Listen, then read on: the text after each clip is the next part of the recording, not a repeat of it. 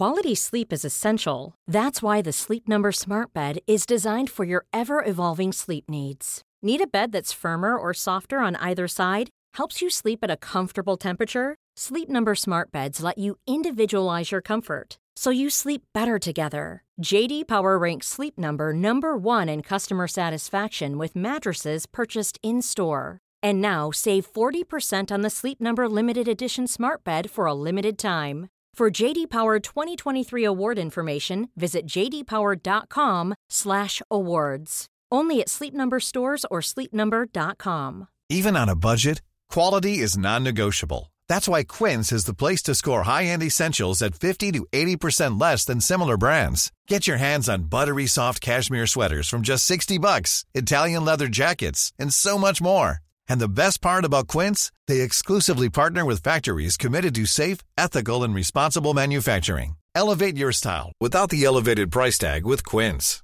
Go to quince.com/upgrade for free shipping and 365-day returns.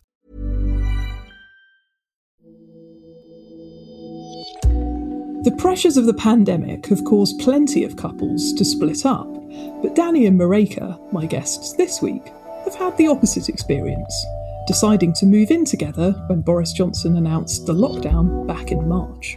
I was actually on my way round to Mareka's on the 23rd of March. By the time I arrived, she just said, "Oh, Boris has announced the lockdown, so you're stuck here." So ended up coming to the flat that we're now in together. I was sort of really happy to have met somebody and fallen in love with them. And although it's quick, it sort of just seems like the right thing to do, to have moved in together and to be making these plans. Cohabiting couples like Mareka and Danny are the fastest growing household formation in the UK. But a lot of people just don't understand the legal or the financial consequences of moving in together. This couple are hoping to avoid that as Danny moves into the flat that Mareka owns. I want to know how we decide what's fair when one person moves in to another person's property. I'd feel a bit strange if he suddenly became a half owner without having put half of the money in. Yeah, what's the best agreement that exists already? Because I can't imagine that we're the only people that are in this situation. Welcome to Money Clinic, the weekly podcast from the Financial Times dedicated to tackling real-life financial issues. I'm Claire Barrett, the FT's consumer editor. Now, a lot of people listening to today's podcast might think, well, if a couple have just fallen in love and want to be together, why complicate everything by talking about the legality of who owns what and who pays for stuff? Well, I hope that by the end, you'll understand why getting it right really could be the best bedrock for a budding romance. This week's guests are Danny, a quantity surveyor about to turn 40, the same age as his partner, Mareka, a radio producer. We actually met both volunteering for Crisis at Christmas, obviously between Christmas and New Year last year. We were on a shift together and he started bossing me around, and there was something about it that piqued my interest. After that, we started spending a lot of time together and quickly realised that there was something there. The London flat they now share was bought by Mareka last year, with some help from the bank of mum and dad. At the beginning, I definitely had this feeling that this is my flat, and while I wanted Danny to move in and live with me, you know, I needed there to be something that was mine. That has changed quite a lot. It's strange that, you know, the mortgage is in my name. It's not a very big mortgage, but I thought it would be a bit unfair for Danny to contribute towards it or even to pay rent if he's not getting a stake in the place. And, you know, if we did break up, that would feel a bit weird, I suppose. So we've agreed that we're just splitting the utility bills. I'm paying for all the food, and that's the arrangement that we've had so far. That was fine for a while, but it's become more complicated because working at home, they felt the flat was too small. I was happily living here, but when Danny moved in, we started to realise quite quickly that it's fine for two of us, but it would be nice to make it a bit bigger. Around the time that they moved in together, Danny's mother sadly passed away. He is due an inheritance, and financing an extension to Mareka's property feels like the obvious thing to do. We're going through the planning process now. He was thinking the extension would be a bedroom, but it works out better that the extension's going to be a living room. I think it's going to be in the region of 100,000, possibly even 120. So it is a lot of money. And it was something that I'd been thinking of doing for a while, but just had no way of getting my hands on that kind of money and can't extend my mortgage really any further. And another reason they'd like to make their home bigger? Because they'd like to start a family. It's very quick for a couple who've been together less than a year, but I think after getting through a lockdown together, one lockdown and starting another, and spending so much time in each other's company, we've come to the conclusion that is what we both want. Well, if you can survive lockdown, then building work and a child. Yeah, throw all of the stresses in one big hit, really, yeah. And have you ever thought about getting married? I'm not trying to get you to propose on air, but does that sort of thought horrify you? If you're thinking about owning a property together, then I often ask people, how would you feel about getting married? I'm not that bothered by it, actually. I think Danny is particularly unbothered by it. Yeah, I'm not a massive fan of marriage, to be honest. What is it, 1 in 3 now, or is it 1 in 2 marriages end? So, as a cohabiting couple who aren't married or in a civil partnership, Danny and Mareka are keen to find a fair way of organising their joint finances. And although there's a lot at stake, the good news is that this couple are comfortable talking about money together. Well, I think it's amazing as a couple that you've actually thought this far ahead about it, because I think a lot of people would just get carried away and not really sort of worry about the long-term consequences. But am I right in thinking that the most help one of my experts could offer you would be to give you some kind of options about how you can frame this financially? Yeah, definitely. Obviously we don't anticipate that we're going to break up, and I really hope that isn't ever going to happen, but you don't know, and we don't have a crystal ball. And I think it's good to be realistic.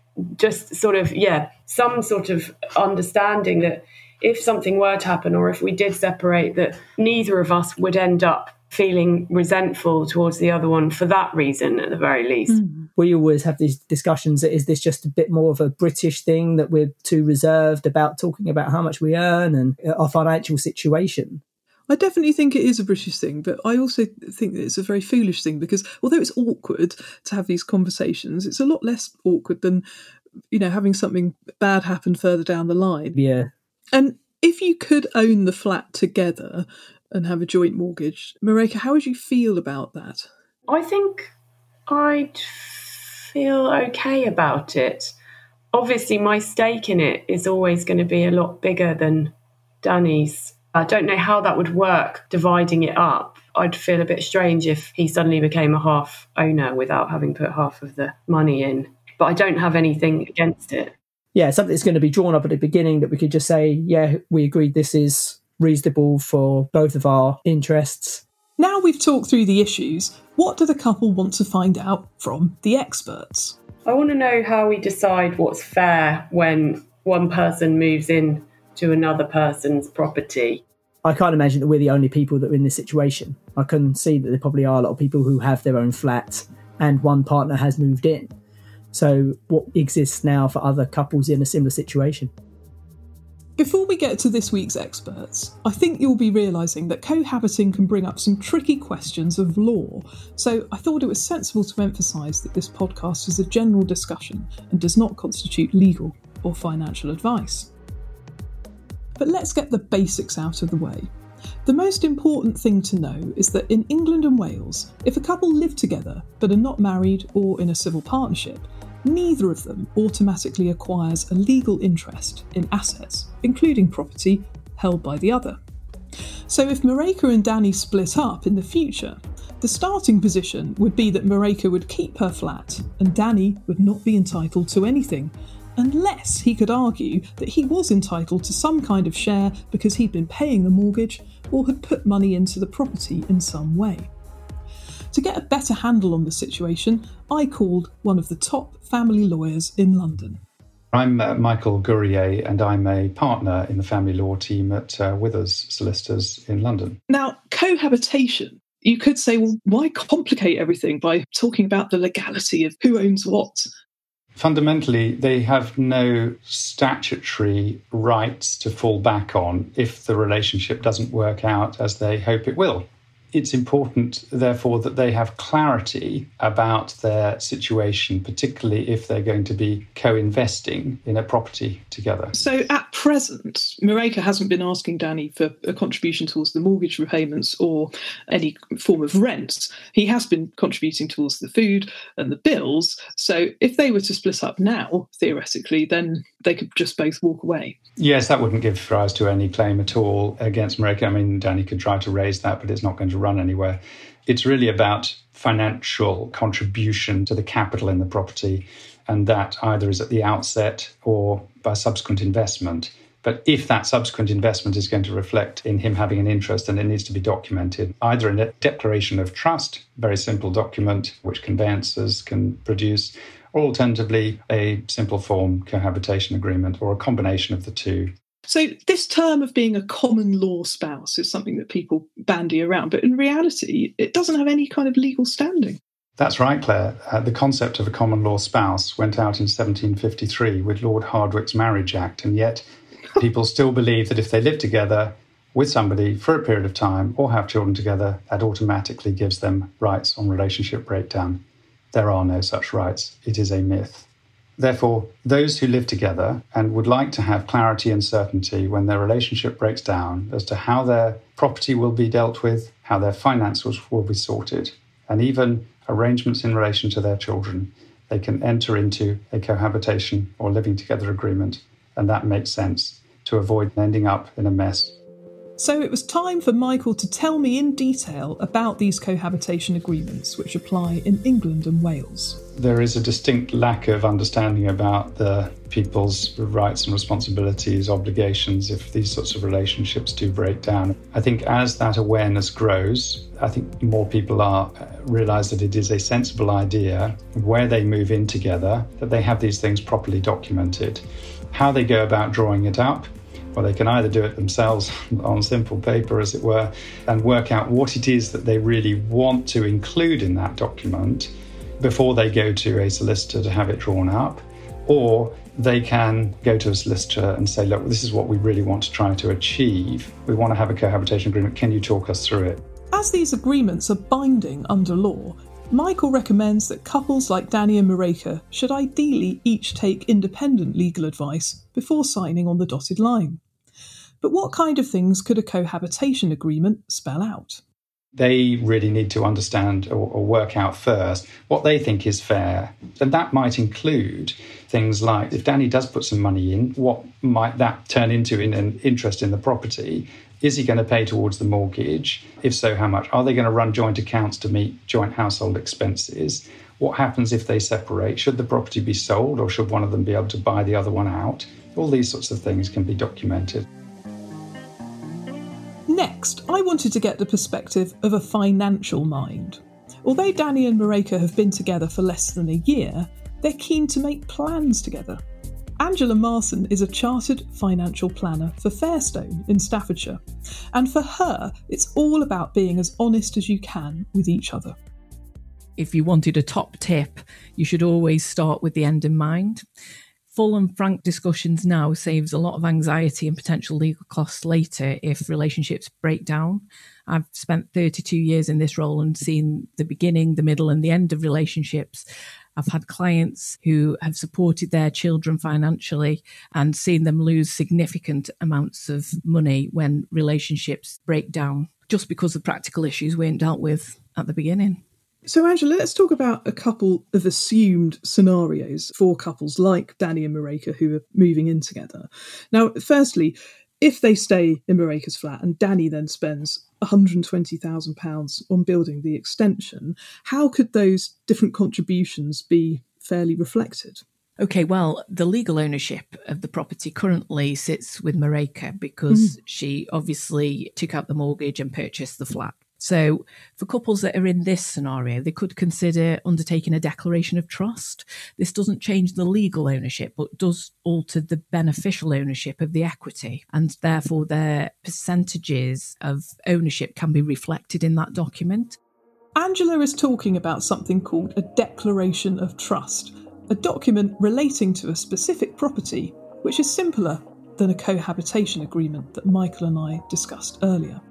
So it wouldn't put his name on the mortgage, but it would be an undertaking between the two of them that if the property were ever sold, he'd be entitled to a percentage of it to reflect what he'd put in. Yeah, that's correct. And it would sit under the mortgage. It is private, but it is legally binding. And therefore, because of the nature of this, I would always recommend that clients actually seek legal advice before entering into any such arrangement. Whatever option the couple choose, if they're going to own a property jointly in future and start a family, Angela says there are other important financial steps they should consider taking. Now, obviously, the lockdown has accelerated the pace of lots of relationships, including Mareike and Danny's, but the financial benefits of taking things a stage further, perhaps, through getting married, are not something you think they should ignore. Absolutely. And cynical or not, I have given this sort of advice and recommendation to clients. It doesn't necessarily have to be a marriage these days. It can be a civil partnership. But of course, that gives each other financial protection. Particularly here, we're talking about valuable properties, and where a couple are involved in a joint ownership and are not married, there could be an inheritance tax situation should one of them die, and that could be earlier than would be normally the case if they were married or in a civil partnership. Yeah, so, I mean, people might think, well, that's never going to happen to me, but the inheritance tax threshold is £325,000 before tax applies. Absolutely. And for a lot of properties, certainly in London and the South East, they're going to be worth more than that. And usually what would happen in a case where there was a marriage or a civil partnership, then property would pass between spouses or partners, and that tax wouldn't kick in until the second death because there is an exemption, whereas a cohabiting couple don't have that opportunity. And therefore, there could be tax payable. But it's not only the tax, it's the practical side of things. Where would that money come from? And certainly with clients that you've seen, how has this played out for them in that scenario? It's pretty tricky. It can be covered with life insurance, which obviously would provide a sum of money at the right point in time, but that is potentially an additional cost. And it's all the trauma as well of dealing with the practical things of a death of a partnership and trying to unravel that, and potentially the capital being tied up in the property. Gosh, so selling the home could be the only option. Now, you mentioned life insurance, Angela. Now, as new parents, potentially, Danny and Mareike are trying for a baby, that is something that they should really seriously consider looking into. Absolutely. Wherever there is a liability in terms of a debt, so in this case, for example, a mortgage, life insurance protection is really quite important to make sure that should either Mareike or Danny pass away early, that liability can be met. As far as having a family is concerned, there lies a responsibility, and therefore should one of the parents pass away, then that can have devastating effects for that family dynamic, and money will be required to ensure that the family can perhaps stay in the home and have the proper childcare that's required. So absolutely one of the top priorities. And it's entirely possible that couples who live together will already have separate life insurance policies, perhaps through their workplace pension. But take note, if you're not married, then this won't automatically be paid out to a partner who you live with. You have to name them on the paperwork. And that means filling out a nomination of beneficiaries form, which is easy to do. And if you haven't updated yours for a while, you might want to check it. And while we're on the subject of paperwork, how about making a will? Because this is something that huge numbers of people in the UK just simply never get round to. Yeah, well, one thing's for certain is we're all going to die, Claire, and making a will is one of those things that everybody should consider. But especially in this situation whereby there is no marriage and there's going to be assets on both sides that are sort of intermingled with the property, because it doesn't follow that should one of those partners pass away, the other partner won't necessarily inherit, and that can cause serious difficulties. Obviously, where there's children involved, we need to appoint guardians, so it's an absolute essential requirement. For a couple who only got together a few months ago, all of this talk of death and taxes is quite heavy stuff. But as Angela says, although these conversations can be a bit awkward, this is nothing compared to the situation you'd be in if you weren't prepared and then something awful happened. So what did Mareike and Danny make of the experts' sobering advice? I think it's really sensible, and if there's one thing that we've learned in the course of this year, is that we should probably talk a lot more about death and be more open about it. I would really hate the idea that if I died because we hadn't sorted things out legally, Danny wouldn't be able to stay in this flat if he'd bought into it particularly. So that's one thing. Not sure about getting married. Danny, we talked about it the other day, didn't we? Was not really, still not really convinced. Yeah, I think it's definitely opened my eyes, and I was surprised that there hasn't been anything that's in law or in statute now for this situation. That's quite surprising. So Michael Gurrier recommended that two potential solutions could be either signing up a declaration of trust between the two of you or a cohabitation agreement to more formally reflect what you are doing together in respect of property ownership. I thought both those seem quite appropriate. We probably have a look at them and just see which is more beneficial for both of us. Cohabitation, I would have thought would be the better one. I don't know about you, Marika. I agree, because I think we're still stuck on what we think is fair for both of us, and it sounds like a solicitor would be able to help us talk through some of the things that might factor into that. Now, Angela also mentioned a couple of other things that you might want to consider perhaps a little bit further in the future, particularly if we ever hear the patter of tiny feet. Life insurance and wills. How do you both feel about that? I haven't got a will, but yeah, it was on my list of things to do at the beginning of lockdown, fun enough, just while we had some more time. Okay. Yeah, me too. I've also been looking at different income protection because I'm freelance. I need to get that arranged. Another part of that was going to be life insurance, so that's on my to-do list. But coming back to the property, do you have more of an idea now what you think you might do in the future? I think we're both pretty much agreed that we want to stay here for as long as it's practical and do this extension. I hope we can agree that we're getting a bit closer to working out what would be fair, Danny? Yeah, we've been a lot more open in recent times about how much we're earning and how much we're willing to contribute and put in. I do need to have a look at the amount I have ready for an extension. So we don't know the exact figures yet. In the main, are you pleased that you found out about all of this before you went any further? Even though it's slightly scary, it's a really good incentive to get our skates on and get some stuff written down. We've had the conversations about it, so now we need to do the paperwork and make it concrete. At least we know that there is something out there that we can go and speak to a lawyer about and get drawn up, then yeah, great. Yeah, I mean, even though it's an off-the-peg solution, it's still better to have a solution than to wind up with a big financial problem in the future. But I just wanted to say thank you both so much, the pair of you, for coming on the podcast, talking about your relationship and talking about money. So quite a big ask. But I really think that a lot of people will listen to this episode and probably do something as you are as a result of it. Yeah, great. I hope so. Thank you. Thanks for having us.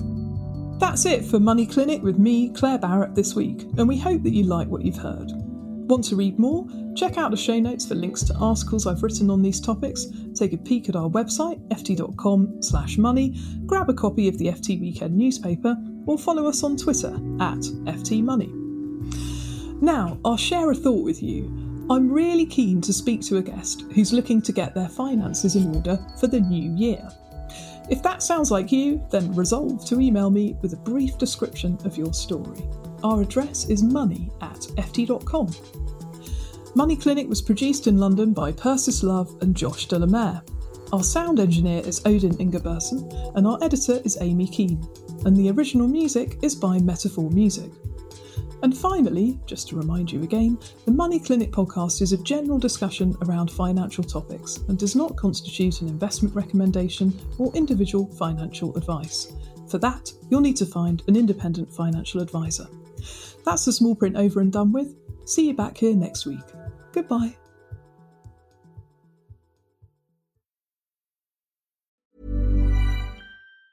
Normally, being a little extra can be a bit much. But when it comes to healthcare, it pays to be extra.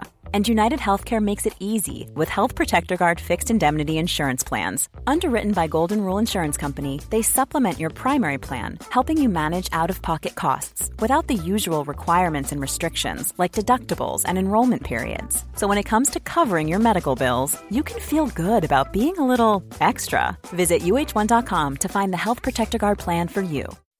When you make decisions for your company, you look for the no-brainers. If you have a lot of mailing to do, Stamps.com is the ultimate no-brainer. Use the Stamps.com mobile app to mail everything you need to keep your business running with up to 89% off USPS and UPS. Make the same no-brainer decision as over 1 million other businesses with Stamps.com. Use code PROGRAM for a special offer. That's Stamps.com, code PROGRAM.